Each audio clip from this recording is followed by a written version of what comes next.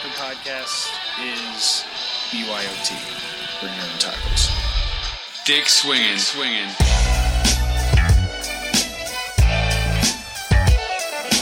You're listening to American Slacker Podcast. We can say fuck. With Matthew Gertz and Jesse Landers. I don't care, I've been smoking, this is cool. That's a decent amount of sausage. This man needs a doctor! Yeah, I just hope they're tasty. What's up with these clowns, man? Cut the lights and went through people's pockets. Don't you point that at each other. Let them smoke a little. You need to step it up to that point. We're not gonna lead with the. We're not gonna lead with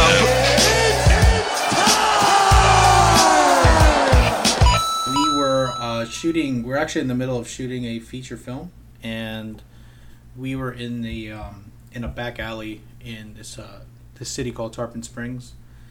And for this particular film, we're using real guns. So it's just a small little .38 handgun. But regardless, there's rules you gotta play by. Even if the guns are fake, you're supposed to technically have off-duty police officer on set. Okay. So in this particular scene, we had a guy try to assault one of the main characters in a back alley, and just right when we were going to shoot, there was a wooden fence right next to us that came crashing down, and there was a very, very high crackhead that broke into our set and caused a pretty crazy commotion. Oh, It wow. was quite interesting. Yeah, he just came on, and I can just tell right away. And it was. I mean, I can laugh about it now because, at the moment there it wasn't funny. But now thinking about it, especially when we talk about it amongst ourselves, he came right up to my face, and my instinct was from my all the years I worked in corporate America, and the first thing I say to him is, can I help you? So he was just mumbling customer some service. stuff. Yeah, my customer service instinct kicked in. Is can I help you? And it was 3:30 in the morning, and the police officer was actually in the building where we were at, maybe about 25 feet away, but he couldn't see anything because he was right on the other side of the wall where we're at. And I just called for him, and the officer came right out, and just with his presence, he actually just kept walking towards the guy, and the guy kept walking back, and he ended up going to the other side of the alley, and he radioed in backup, and there was 4 police cars that came, and they were they were maybe about another 20 feet away, and it just held us up for about an hour because the radios were going off, so we couldn't shoot. The police lights were all over the place, so we couldn't shoot. So we actually got held up to about 4:30 in the morning, and so we were backed up by an hour because of it. But that was probably one of the weirdest things that ever happened to us on set. Literally, that fence came crashing down. The dude was like a zombie, just coming right on set, and I just kind of pushed everybody back, make sure everybody was safe, and this dude just came right up to me, mumbling some stuff, and I just very politely called for the police officer, and he just came out and he just took care of it. But everything ended up being real safe and calm, so it was cool, but it was still a scary situation. But now we all just kind of make the story bigger than what it is. There was an actor that was on set, and he was trying to walk past me. I'm like, where are you going? And he had his chest out. He's like, well, I know karate. I'm like, man, get back in there. What are you gonna do, dude? I'm gonna take him down. Exactly. So I was like, what are you gonna do? So get back in there, man. This is real life right now, Right? The record button is off. God, I'm just imagining Dave Chappelle's character Tyrone crashing through the fence I'm here for auditions, baby. Yeah, exactly. Yeah. Y'all got any roles? Yeah, exactly. That's what we were thinking. There was. We actually did a few takes prior to it, and the girl was screaming for help. So I don't know if that drew the attention of this guy walking down the alley. So he's a good Samaritan, just trying to you know. Hey, wanted to lend a hand. I heard a woman screaming. Yeah, he wanted to sweep her off her feet or whatever.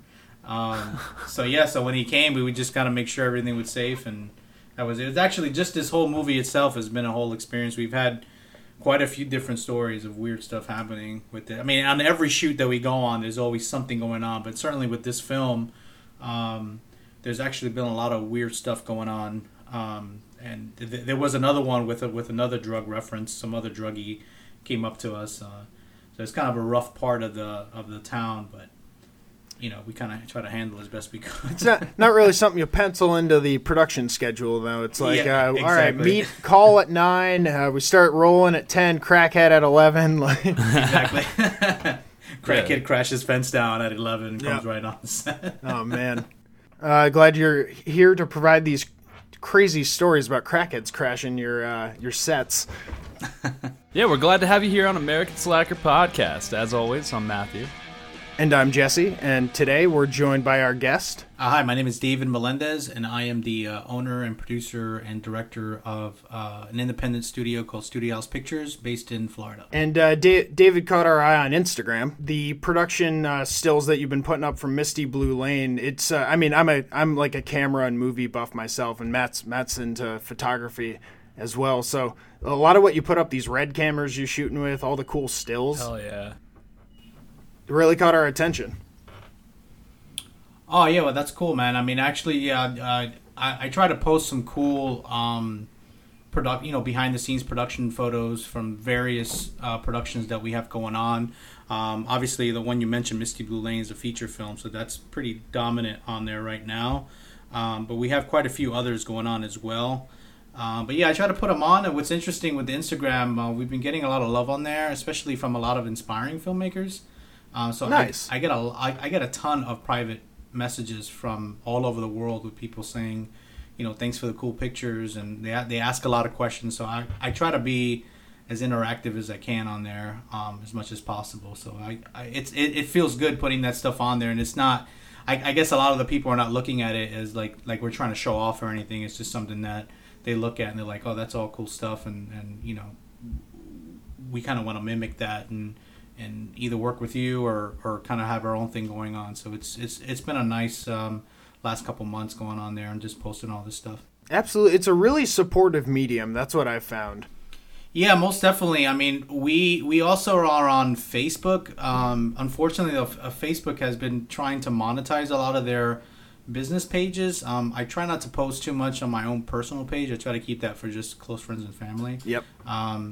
But even the last few months, I'll sometimes will post some stuff about our films on my personal page, and it gets a lot of love. But on our business account, I'll post something and it'll hit like 2 or 3 people, and then I'll immediately get a message from Facebook saying, hey, if you drop like $10, we'll show this to 25,000 people.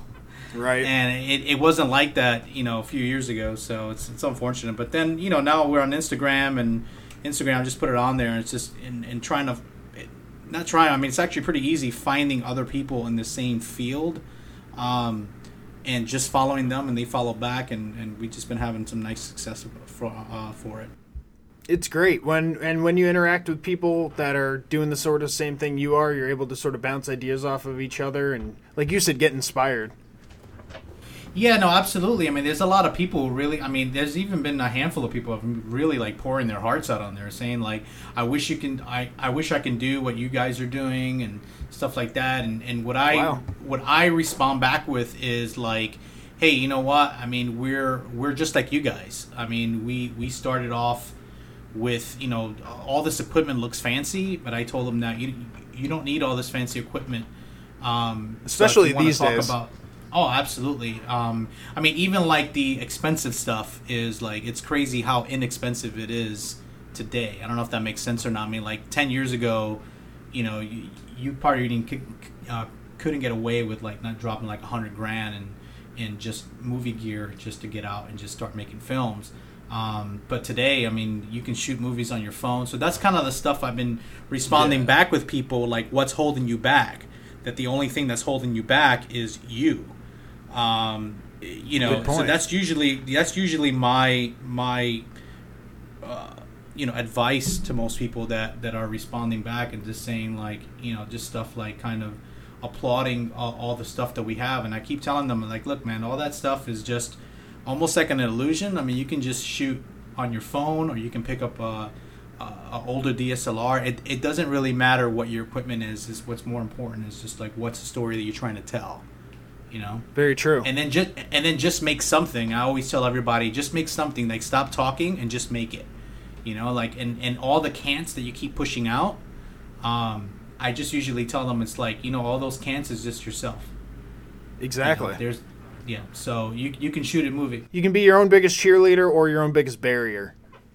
Yeah, exactly. I mean, even back then, before I got into filmmaking, I was always like, you know, I live in Florida. Florida's not a very, you know, it's not like New York or L.A. or even like Georgia. I mean, Georgia's become like the Hollywood of the East Coast these days.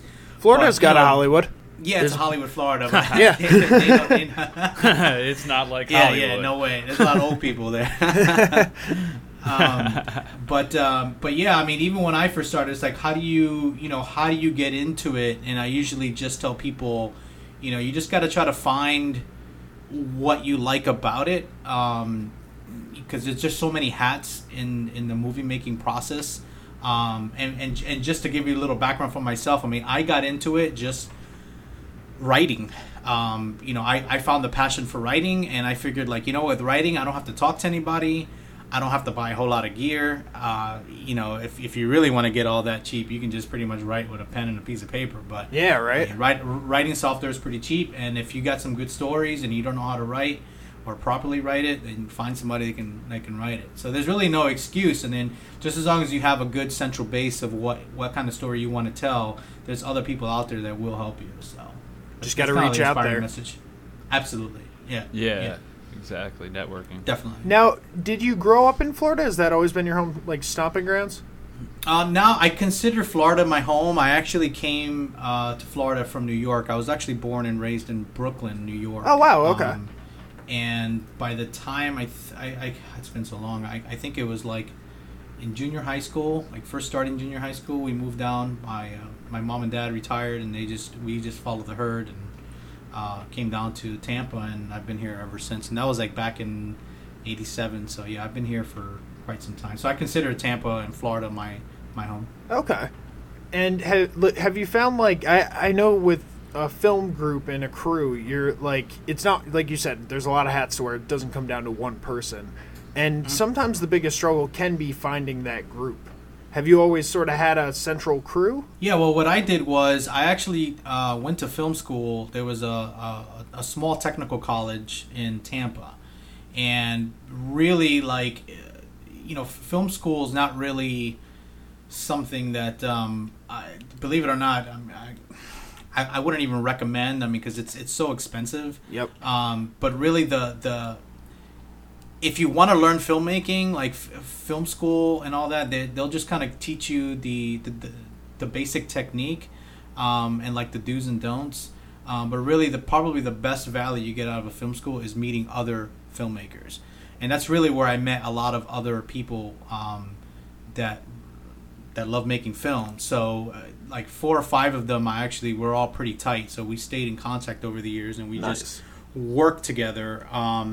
But even these days, it's actually getting more and more where you can just learn filmmaking off the internet. So I mean, it's like I said, if I would recommend film school if you could afford it, and you'll really meet some good networking, and you meet some really good people in networking, and some of these schools will actually help you find work. Outside of that, I mean, you could really learn filmmaking on your own from either reading some books or, like I said, I mean, with YouTube these days, I mean, people are posting a lot of content. Hell, you can learn online. You can learn anything on YouTube these days. We've definitely. covered stories where, what was it, Matt? The kids. Oh, yeah, like an 8-year-old kid learned how to drive and decided to go get to a restaurant. And he did a pretty good job, actually. He just got caught, like, because of people at the restaurant. And turned him in. he said he learned to drive because he was watching YouTube videos on how to do it. Oh, wow. Yeah. But yeah, as long as you have the passion, I could imagine that, yeah, you could easily, between books and, you know, videos online, learn the basics, like you're saying. But the networking part is probably the most difficult. Like yeah, the networking part and really building a bond. I mean, but even these days, that's even getting more and more where people are not going to film school, just getting together with, like, making film clubs or whatever, or just trying to poke around your local community. And finding other filmmakers, or even in the same genre as filmmaking, like photography. because they're different, but they just kind of marry each other, because about 5 or 6 years ago, really, the photography world has blended in, as far as equipment goes, has blended into the filmmaking world. Yep. So even in that, you find other people that have that same passion, and you can just kind of, build a group. And what I always tell people is just like, just go out and just make a movie. It doesn't matter if it's bad. Really, learn from making your mistakes, a bad right? movie is better than making no movie. And really, probably one of the biggest pet peeves I have personally is just people who talk a lot and they don't do shit. Oh, sorry, I don't know if you can say No, that. yeah. You can say You can fuck. say anything you can want, say man. shit. Well, yeah, I mean, that's one of my biggest pet peeves, man, is like people who don't do shit and they just do a lot of talking about like what they're going to do, or they kind of talk about like what other people should be doing, and then they don't do anything. So my biggest thing They're is not producing any content exactly, at all. exactly. Yeah. So just get involved and just do anything. It's like you're not. I guess what a lot of people get stuck at is they think that even if it's a 5-minute film, they think it has to be the best 5-minute film in the world. And it's like, if it's your first film, it's your first film. You just got to keep doing it, and then just learn from it, and then just keep duplicating that. Don't duplicate your mistakes, but just keep duplicating how you're just going to keep creating content. Right. It's crazy yeah. to think that what you make as your first and only thing would be perfect. That comes from making mistake after mistake after mistake to eventually know how to do it perfectly. Yeah, well, I mean, like I said, I mean, you'll be surprised. I mean, there's people that I know that they'll sit on scripts. They're like, well, it's not perfect yet. I'm like, it'll never be perfect. And I know that feeling. You know what I mean? That's why a lot of times, I mean, if you read about, your favorite films, like the Hollywood films or, popular independent films that we all love, if you just read about it, even those films, they don't, if somebody gave you that opportunity to keep trying to make it perfect, it would never be finished. Right. It would never be finished. It would never be finished written. It would never be finished being shot. It would never be finished editing.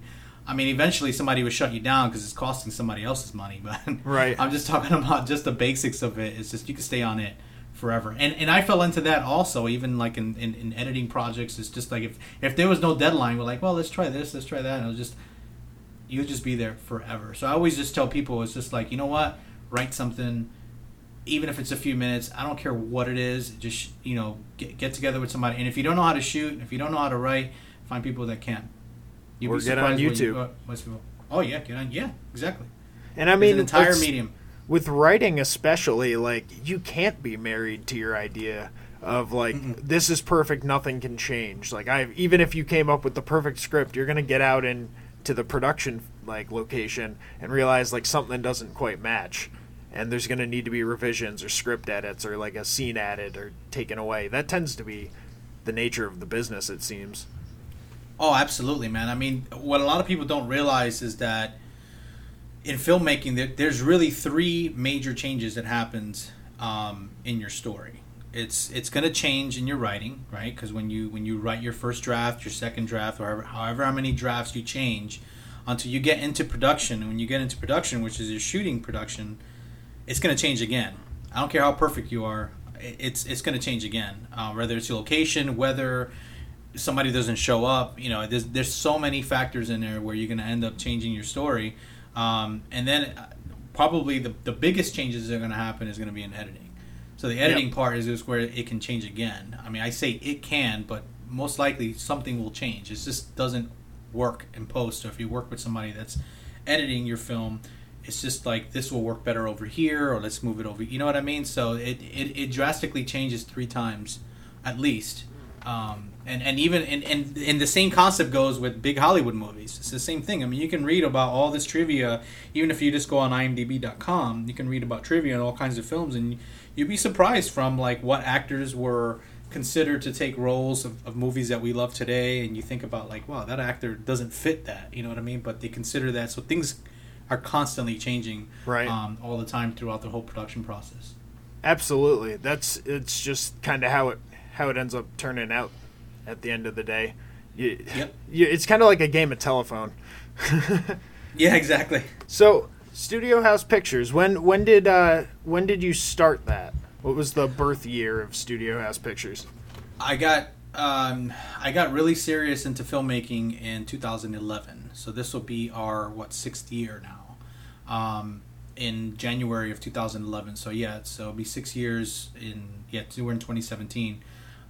So yeah, I mean, I've worked on indie films and done other indie films prior to 2011, but I registered the company and decided to all right, now let's try to monetize with this business of Studio House Pictures and making indie film. I mean, my main passion is to make films, but everybody out there that's an independent filmmaker, making movies doesn't make money. Just in a nutshell. Actually, most people will tell you you're crazy if you're getting into making independent films. Right. So we mix it up. So we, to monetize it, we'll make music videos, we'll make commercials. Nice. Just all kinds of stuff to bring it in. But really, the true passion is making films. But another advice I give people, regardless of what it is that you work on, whether it's a music video, a documentary, or a commercial, you should always treat all those as films, because everybody has a story to tell. Everybody, and a lot of times people don't think about that. So if you're making a commercial for to advertise a product, there's a story to tell in there. It all depends on what the client's story, what do they want to tell to their audience. Because that's really the basis of it. Is when you make a video, you put a camera together and you put a crew together and you shoot whatever it is that you're shooting. You have to think about your audience. So regardless if it's a commercial, music video, if it's like I said, if it's a music video, who does that artist want to reach out to? You know what I mean? It's not just like, oh yeah, I just want to get signed with my music, and that's fantastic. But how are you going to do that? Like, who's your audience? So that's usually the basics that we use on anything that we do. So on the Instagram account, I try to mix it up. But like I said, since Misty Blue Lane has been it's just been our biggest project that it's just dominated the Instagram page right now. But there is a few other things that are on there as well, including some commercial shoots. Actually, we just got back from doing a pretty big commercial, actually series of commercials, about a week and a half ago. So we got to go out and see for it. That's a good way to subsidize the dream, which is to make the independent film. Yeah, definitely. Now I'm looking at the Studio House Pictures website right now, and so over the course of 6 years, you've put out at least 12 short films here. Those are the ones that I've put up, for trailers on them. We actually had just recently, about 3 or 4 weeks ago, we just signed a distribution deal with a company out in Los Angeles that wanted to pick up 5 of our short films and to make it into a compilation package.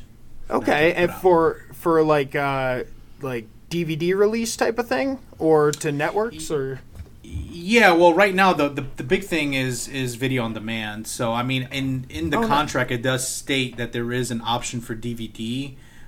So it's just pretty much what medium they feel they can push it through. And these days, I mean, really, Netflix, the studios, I'm guessing. Yeah, they're trying to get away from all types of hard media with Blu-ray and DVD. There's a lot less cost when you don't have to produce the physical disc. Exactly. Yeah. I mean, there's a whole production process to produce a DVD. It's not even funny. Well, it depends how in depth you want to get into it. And I'm sure you guys have gone through it too. You go to the store, you buy a DVD of a movie you really like, and it's just like a shitty version. Like they'll just have the movie on there, and then that's it. You know what I mean? Yep. No cool menus, no cool artwork, no extras. Exactly. So, but yeah, that's an option. I mean, it just, it's worldwide distribution. So there's so many different markets in the world. So there might be some markets that like, all right, well, yeah, we want DVD, so they'll go ahead and do a DVD for it, or Blu-ray or whatever. But really, video on demand is really taking over that whole medium. That's like revolutionary in terms of being able to for indie films to just go straight to people at their home through something like a medium like Netflix. Oh yeah, absolutely. I mean, these days now it's actually really tough because it's become a buyer's market actually when it comes to films, because of the market is so saturated because the technology has reduced in cost. That there's so much content being made. I mean, don't get me wrong, they all want content, but now they can get more and more picky on what content they want to put on, whatever medium, whether it's Netflix or iTunes or whatever. And then there's so many different outlets now that you could even do self-distribution. I mean, Amazon offers a self-distribution path that you can get into. So you really can get your project out there if you can't get through an actual distribution company, or if you feel like you're going to get screwed by a distribution company, you could actually just go through self-distribution. But with that, just comes with a whole other beast in in your marketing strategy, and you have to put some money in all that. So it's another hat you're going to have to wear too. Absolutely, yeah. And you'd have to handle all the advertising and getting the people to actually watch it as well. Yeah, that's the thing, and me personally, I've been criticized for that. Is I'm not very good at marketing myself or marketing my company, and I just don't even think about it. You know what I mean? So even big brands that they'll hire major agencies to help them push their brand. There's no comparison for what we do, but at the same time, if you look at it at a small scale, we have social media out there to help. But even pushing social media, all these social media platforms have been trying to monetize that. You know what I mean? They're like, all right, you want to post on here? Yeah, we'll put it on there, but you got to have to pay a few bucks to just get it advertised. Yeah, reach the mass. It's hard to get those organic views. Exactly. So if you do a self-distribution deal, if you're able to get it in through Amazon Prime, which they shouldn't give you any issues. Unless you're doing stuff that's not, as long as it's not porn, pretty much. You can pretty much distribute anything on Amazon Prime. But the thing is once it's on that's pretty there, cool. I know people. Yeah. There's some big series on Amazon Prime that are only available there, so that kind of puts you in a market with people that are going to be able to see your stuff. Yeah, definitely. But again, it's just one of those things where if you don't have a marketing strategy behind it, like myself, for example, I'm like, well, what am I supposed to do? Am I going to put a budget together for a few $100 and just blast it over Facebook or whatever? So that's why a distributor, that's what their expertise is getting your movie out there and pushing it through various mediums. But don't get me wrong, I'm not knocking Amazon Prime. That's great. You just have to make sure that you're good at marketing your film as well, or whatever project, whether it's a short film or a music video you want to put on there. You could get it on there, but you just have to make sure you have a good marketing strategy plan behind it. Right. And that's the most important thing, because if you're going to be dumping that kind of money in, you got to see the return on it. Oh, definitely. Yeah. And a lot of times, I've seen the payouts for self-distributing on Amazon Prime. Most people that do it on self-distribution, they're not looking to monetize. They just want the product out there and just get their name out there, tell their friends, and hopefully it'll just go viral in their own sense on Prime, and it gets noticed by the right person. That's really what the ultimate goal is to get it out and have as many people as you can watch it, and then hopefully it'll hit someone that can make a difference, whether it's a producer or somebody that sparks an interest. There's studios out there right now, and there's companies with money that hire people just to scrub the internet to look for content, to look for filmmakers. It's actually pretty crazy. So I believe that there was actually a film, and I can't remember it off the top of my head. It's called Lights Out. I don't know if you guys have heard of that film or not. Yeah, Well, that film was started off as a short film that went on YouTube by those filmmakers. Really? Yeah. Wow. If you Google, or if you just go on YouTube and look up Lights Out, original short, it's a short film, and it's just a woman going to bed, and the lights in the other room keep turning on, and she goes to shut them off, and she turns them on, and next thing you know, there's just this creepy face that pops up of a woman right by her bed when she turns the light on and turns it off. That was essentially Lights Out, and then it got to it went viral, and someone said, hey, just reach out to these guys, and next thing you know, they're making a feature film. So same thing with that's crazy. I didn't even know that. So somebody else took the vision and turned it into their own and expanded. Well, they actually took the same filmmaker that made the film, and they just worked with them to make a feature film. Okay. Yeah. Yeah, I mean that's one of those needles in the haystacks. But you know what? You're not going to hit unless you play, right? So it's a good thing to get your stuff out there. You know, even if it's that. I mean, for myself, like I've never released any of the films that I've worked on the internet. I mean, I did. There was 2 of them that I had that were on the internet that they're part of that compilation. But I just never had it out there because I never had a plan of like, all right, let me see how many hits I can get on this thing to see if it'll get picked up. So I essentially wanted to get something packaged together, and I mean, there's some of these short films that I worked on that are on this compilation. I mean, some of them are dated back to 2011. So that's how long that I've had them sitting there, just kind of waiting, to try to brand it all together as one. And when the opportunity struck and somebody came across the website and they're like, oh, you got a lot of films on there, what's it about? And so I started communicating with them back and forth, and it's like, if you guys distribute shorts, I got shorts for you guys to screen, and that's basically how that happened, which we're really excited about, but at the same time it's just kind of a scary thing, you know what I mean? At the same time thinking like, how much now more and more people are going to be watching these, so it's you kind of like on the spotlight. That's crazy to think that just something like a little short on YouTube is all you need to like get that kind of exposure. Oh yeah, the same thing happened with it's a very popular movie called Saw, which I know you guys know Saw. Saw I think was released in 2004, and the director and the actually one of the actors that was in the movie, it was a producer on that film, and they actually tried to shop that through Hollywood, just traditionally, and they actually ended up making a short film. It was a little different. They didn't blast it out on the internet, but they used it as part of their packaging to kind of give the vision for Saw, and someone picked it up, and it's a multi-billion-dollar franchise now. So yeah, you just got to play to to kind of stay in the game. That's all you need these days. It's like you said, all you got to do is do it and like stop talking about it. Yeah, put your stuff out there. Exactly. You just do it. I mean, even like I'm not like me. That everybody has their own different personality. I mean, I personally don't like putting my films on the internet. I mean, I just think the internet it's so oversaturated, and it kind of contradicts what I'm saying. You got to put yourself out there. But I just kind of had a different strategy where I have trailers out there, and I got my website and all this other stuff. So if someone comes knocking, then it's like, here, this is what we got. Are you interested? And it actually did pay off. I mean, they didn't pick them all up, but they picked up 5, which is not bad, considering That's awesome. How many we had.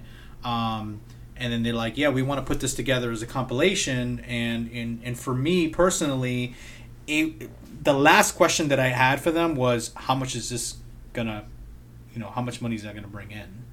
Because really, the opportunity I'm looking at is to open that door into getting the projects submitted or not submitted, but exposed. So once they're exposed, and hopefully the right people see it, and they're like, hey, can you work on something like this? And it gives you the opportunity to work on something bigger and better. Right. That's what it's all about. Yeah. You can't be focused on the money is nice. Yeah. Once it does come in, you can do a lot more with it. Absolutely. But those, like what you were saying before with film school, it's the networking that's the most important part. Yeah, that's why. Even if you Google film school, I mean, there's a lot of blogs and a lot of articles that are really talk about like, don't go to film school because it's uberly expensive, and for me personally, I think if you could afford it, it's fantastic because they do teach you the basics, and they teach you the structure, and they teach you. I mean, they teach you how to make a film. They don't teach you how to have talent. I mean, that's you can't go to film school if you got no talent. Then it's so yeah, exactly. So if you can get that structure in, and you can figure out where kind of you fit in the process. It's great, But like I said, the biggest value is getting to know other people. And if you look back into all your favorite filmmakers, most of them like have somebody that they've always worked with, or at least for the most part of their career. Either it's a director and a DP have always known each other for a while, so they work together on a lot of films. And I mean, even the biggest filmmakers like Spielberg, Kubrick, a lot of them used. Kubrick's kind of a whole different story. He's kind of like a madman. Spielberg, they kind of use kind of similar. If you look up on IMDb, a lot of the DPs work with the same director, so it's usually they met somewhere, and so that's the beauty about film school is like, you know, they kind of force you into these teams, and you start building relationships with people, and you learn how to work with them, and then you usually kind of stick with that, which is nice. So You even see that in like larger Hollywood settings, like what comes to mind is like Adam Sandler's Happy Madison productions, Yeah. or Judd Apatow's productions where he ends up using Seth Rogen and Paul Rudd. Oh yeah, yeah, A lot. yeah. A lot of people don't get that. Like, I mean, people just I hear a lot of comments like that I get told about, like, why does the director use the same person? It's like, well, they probably have a It's great like, why wouldn't you? working relationship, and Yeah. and the movies are still making a ton of money. Yeah. You know what I mean? Like, if you look at Scorsese films, you know, back in the 70s and 80s, I mean, he used the shit out of Robert De Niro. Now he's using the shit out of yeah. Leonardo DiCaprio.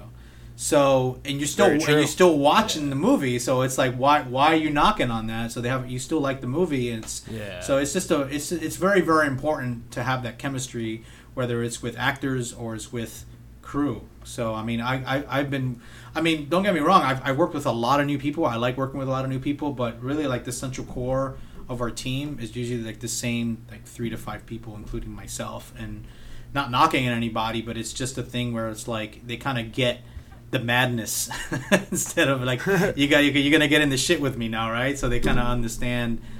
We all understand how we communicate with each other, and then if there's always gonna, you know, there's always gonna be some type of friction or something like that, we know that afterwards it's, you know, we can get over it over a beer later. You know, it's not a big deal. So you just kind of get caught in the moment. But, you know, with somebody new, they might not understand that, so you have to kind of gel that in. Definitely. If it ain't broke, don't fix it. Yeah, exactly. Yeah. Now, do you have any?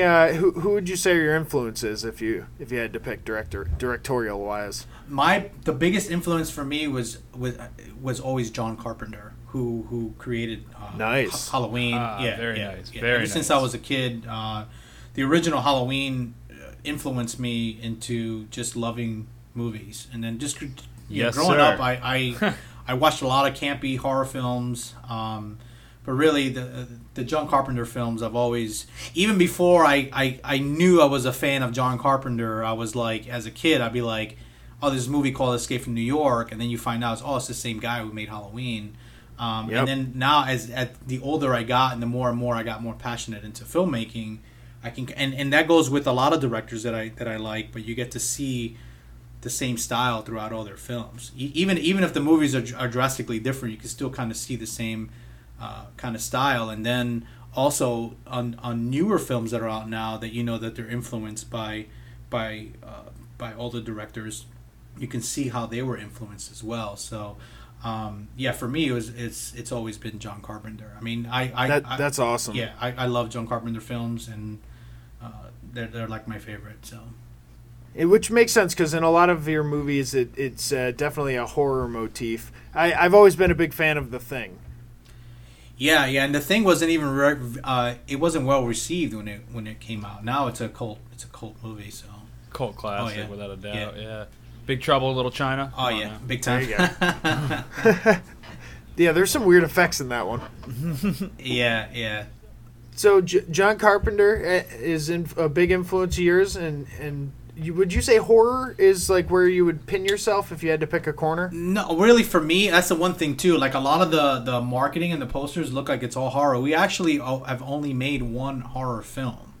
Okay. Everything else, I'm actually more into like dark psychological thrillers. Okay. And actually, this new movie, Misty Blue Lane, is actually a crime drama, which is another genre that I really like. But I don't mind it either way. I mean, I love horror films also, so I got nothing. But I really do pin myself into like the human psyche and the brain, and you know how kind of wacky people are and stuff like that. Like one of my favorite movies is Taxi Driver. And Taxi Driver, that is just a perfect film. He goes nuts in that movie. And showing the slow, De Niro? the slow decline of somebody's mental state, just going cuckoo. That's probably one. And of the, Harvey one of the best. Keitel was a piece of shit. Yeah, in that he was, movie. he was the pimp. Yeah, Jodie Foster. yeah. She was Man. I think she was only like 14 years old in that movie too. Yeah, that raised a lot of hell when that came out. Oh yeah, big time. So, So yeah, I mean, I like, for me, I like psychological thrillers and crime dramas are really what I enjoy. Any that you've seen recently or gone to the movies or gone out of the way to watch on like Netflix or anything? What have I seen? Actually, no, nothing recent. I know, like, my wife and I, we actually sat down and went through like our whole DVD collection and Blu-ray collection. We actually watched Capote, which is a 2008 movie with Seymour Hoffman. So that was like a crime drama, more drama film. I kind of enjoy films like that, but really, I mean, and then even like a few days prior to that at home, I watched this film from the 80s called The Exterminator, which I watched like 100 times. And I watched it again. It's like one of those, it's just another cult classic film that they try to rip off of Death Wish and some other, what do you call it, vigilante type style movies. That I'm looking at the poster for The Exterminator. He's got like a motorcycle helmet and a flamethrower. Yeah, that movie was big time controversial when it came out. So I kind of grew up around in the 80s with those movies that I really enjoyed. So, and I don't know what possessed me to watch The Exterminator the other day. I was like, I saw it and let me just pop it in and watch it. The tagline on the poster: "In war, you have to kill to stay alive. On the streets of New York, it's often the same." Yeah, exactly. And what's interesting about that movie too is like in one of the TV spots for it to market the film, they made a reference to something like he's not a taxi driver and he has no death wish. He's just a man that was pushed over the edge. So you could tell they were just trying to compete with. Like Death Wish is probably the most famous vigilante movie ever, and then Taxi Driver is another one where it's just some wacko just decided to like, hey, I'm gonna go ahead and shoot up the world. You know what I mean? Descent into madness kind of thing. Yeah, exactly. So The Exterminator came out, and it was just kind of like this exploitative type of film, but I don't know. It didn't do very well, but actually it did do very well, but not like Death Wish and like some of these other vigilante films that come out. So. Some films will do really well in theaters, but then they don't really withstand the test of time. Yeah, and vice versa. I think Matt had brought up The Thing. The Thing was very bombed, and it actually almost killed Carpenter. Actually, killed Carpenter's career in the United States. That's crazy. I didn't know that. Yeah, that was his biggest. I mean, I'm filled with so much useless trivia, so it's not even funny. Was it too gory for the audience? It was just what happened was I think it was released in '82, and what happened was it was released in the same time as E.T. So you had two alien movies, right? Damn. And one was that's a tough break. Yeah. So it just completely bombed at the box office, and it made people angry. And plus, there's different times in the '80s than it is now. But over the years, E.T. wouldn't do that. Exactly. He's a nice alien. Yeah. So the E.T. became like the biggest smash hit in the world at the time, and then you got this movie with, a guy's head turning into a spider. That's crazy. I was listening to a podcast with Guy Ritchie, and he was talking about that exact instance in today's, filmmaking world. It's like you really have to watch where your like release date is because of like opposing films, man. Oh yeah. It could literally break your film. And with all the time and like money you put into it, like it's crazy. It is crazy because I think he's working on Aladdin now. That's his next film. Is actually a live action Aladdin, and he's like all worried about when that's coming out because I think there's another DC movie coming out at the same time, so he had to push it like a month or something. Yeah, it's become so crowded now. I mean, now it's like there's not enough time in the whole year. Like if you think about it, like there's only 52 weeks in the year, which 10 years ago, 20 years ago, 30 years ago, it's like, oh, we're just going to release our biggest movies in the summer. Now they still do that, but now it's just like, all right, what's coming out that same week? So it's this whole like war room of like when they're going to, even movies get shelved and they wait to release them sometimes because they don't want to compete against, other big movies that are coming out. It's quite fascinating. And often it'll be movies that are coming out from the same company that produced the movie they're shelving. Yeah, no, exactly. Yep. Yeah. It's like playing. It's like a chess match. Cannibalizing their own profits. Yeah, exactly. Yeah, it's all quite fascinating. That's all the business side, which kind of like what we talked about earlier about marketing your own film, and it's just a whole other animal to deal with when it comes to the business side of filmmaking. And I mean, like personally for myself, like I'm not into marketing. I know it has to be done, but marketing and then even doing this distribution deal with this company, it was just like it just completely takes you out of the creative process. It just has to do with contracts and this whole different world of stuff, and that's why, I mean, if you really like to read about the history of different, especially your favorite movies, they all have a quite fascinating story. I mean, even with this new Wonder Woman movie that just came out, which I saw yesterday, which I thought was really good, the director in that film, like, she hasn't made a feature film in like 14 years. Oh, wow. And the last movie she made was Monster with Charlize Theron. That was God. a really good one too. Yeah. I watched that last night. Oh, wow, Really? that's interesting. Are you kidding? That's so funny. Yeah. Lean Warnos with Christina Ricci in it Yeah. as her sidekick. Yeah, it's a really I'm like good- in a serial killer craze right now. So yeah. Oh yeah, I do the same thing. I go into like these different modes. I guess that's why maybe I fell into watching The Exterminator the other day. I'm like, oh, let me see if I get into this and watch them again. Yeah. But yeah, the same thing. Like that. That's crazy. That director made 13 years. Yeah, she made Wow. Mommy. She's worked in the biz. Like if you look her up, I think she's done a few episodes of Entourage, and a few other episodes of different. Mainstream Yeah, television. just some other stuff here and there. And then I think there was a time like a few years ago where she was offered to do Wonder Woman, but it didn't work out. It's just a mess with these movies that they decide to pull them, especially in the DC Comics world right now. They're kind of scrambling, Oh my trying to God. match with Marvel.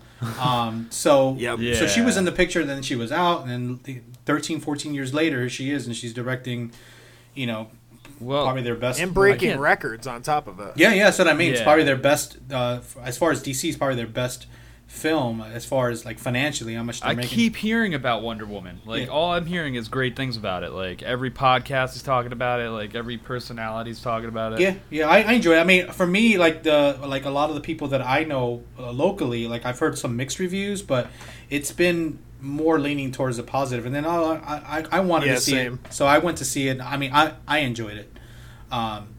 So I mean, and I'm not even a really big fan of superhero movies, but I mean that's kind of the fad going on now, or what it has been for the last few yeah. years, and it just looks like it's never going to stop. So. But I don't knock films out there. I think it's great. It's just they can just release anything, and we all have a choice. You want to see it or not, and go see it. If not, then hey. I have a feeling it's going to be like Game of Thrones, where they eventually hit the wall, where they've used up all the material. Now they got to start Yep. writing new stuff, Yeah. and that might be where it starts to falter. Yep.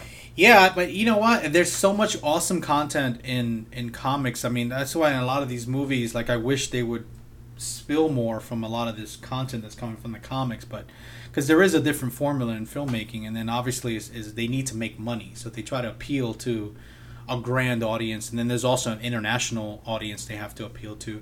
But really now, I mean, if Netflix is picking up Marvel, a lot of they picked up Luke Cage and Jessica Jones, and they picked up so many. Luke Cage. Um, Perfect, man. Yeah. Jessica Jones was awesome. Yeah, so I mean, I don't know. I think there's an entire gold mine of if they're not going to release in the movies, Well- Netflix or whoever is just going to keep trying to pick them up. So They're going to Man. dig down that rabbit hole. yeah, absolutely. Well, dude, I'm looking forward to the Venom with Tom Hardy. Like that's gonna be dope. Yeah, I heard about that, will too. be Yeah, really good. yeah. That's gonna be a solid movie. I hope. I have a feeling we're gonna once they do get through all these little side characters like all the ones past Ant-Man, they're gonna end up start doing like Paul Rudd. they're gonna no Paul Rudd's great, but they're gonna have to tap the well all the way back to like ancient Greece or something. We're gonna see like Greco-Roman stories being welled up after these Oh my God. comics. Yeah, I don't know, man. They'll probably just keep rebooting. I mean, it was just so funny when I heard, "Hey, Spider-Man's getting rebooted." I'm like, didn't they just make that like a few years ago? I do That's like because of Tobey Maguire, though. Yeah. Come I on do now. like the new Spider-Man. I have to say the new actor that they chose for it. Yeah, Andrew Garfield. Yeah. Yeah. Oh no, No, even the other one, a newer one. Yeah. There's- What? Yeah, 3. What? There's another new Spider-Man. Yeah. But Jesus, I can't Yeah, keep I up. can't keep up. He's either. he's a young British kid, but I like that Spider-Man's not being played by someone who's like almost in their 30s. Spider-Man to me is Yep. like a teenage into early 20s superhero. Yeah, just figuring out the world, and he's fucking figuring out that he's not normal. Because I mean, in the originating Spider-Man, he was in high school. Tom Holland is the new Spider-Man. Tom Holland. Yeah. And now in this new one, it's going to have Captain America and Tony Stark coming in.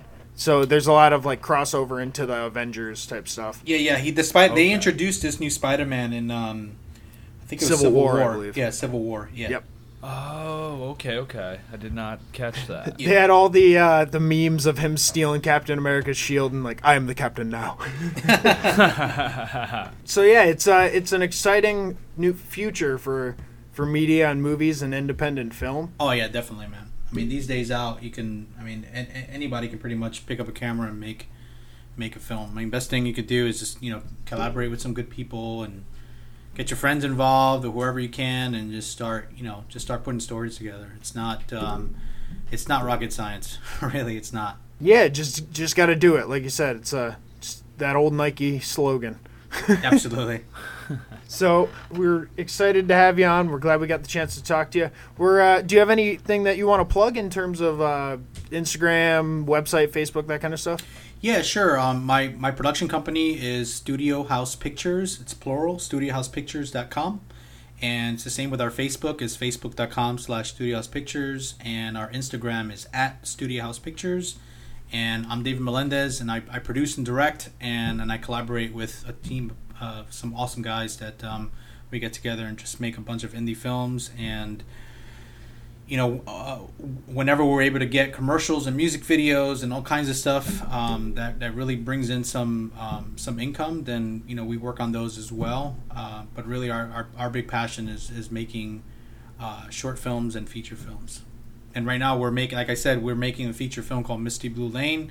It's a crime drama that takes place in Florida, and we're hoping to make a splash with it. We're hoping to get it released by sometime this fall. So keep fingers crossed. Absolutely. So Awesome. everyone make sure you go follow on all the social medias and visit the website and send any work over to Studio House Pictures. Yeah, that'll be great. If you want to check out our Facebook or our Insta, just search American Slacker Podcast. If you want to check out our website, americanslackerpodcast.com. And send us an email at americanslackerpodcast@gmail.com. You can find us on Twitter and Reddit at AMERSLKR Podcast. That's Amer Slacker Podcast. Rate and review us on iTunes, and please tell a friend. If they're not into podcasts, send them on over to the YouTube. We have our newest episodes always up there, including this bonus episode with David Melendez. And if you want to hear any of the artists that we cover on American Slacker, all you have to do is go to Spotify and check out our playlist. All you have to do is search American Slacker Podcast. Become a Patreon supporter of the show. We would love to have anything you're willing to give us. It gives you a lot of benefits, like a shout out on the show. You can ask us a question, and you get access to play Xbox with us at the fourth Saturday of every month. Check us out on our personal Instagrams and our Snapchats. My Instagram is NWG Media, and my Snapchat is Matty G from HP. And you can check out my gamer tag, Matty G from HP, as well.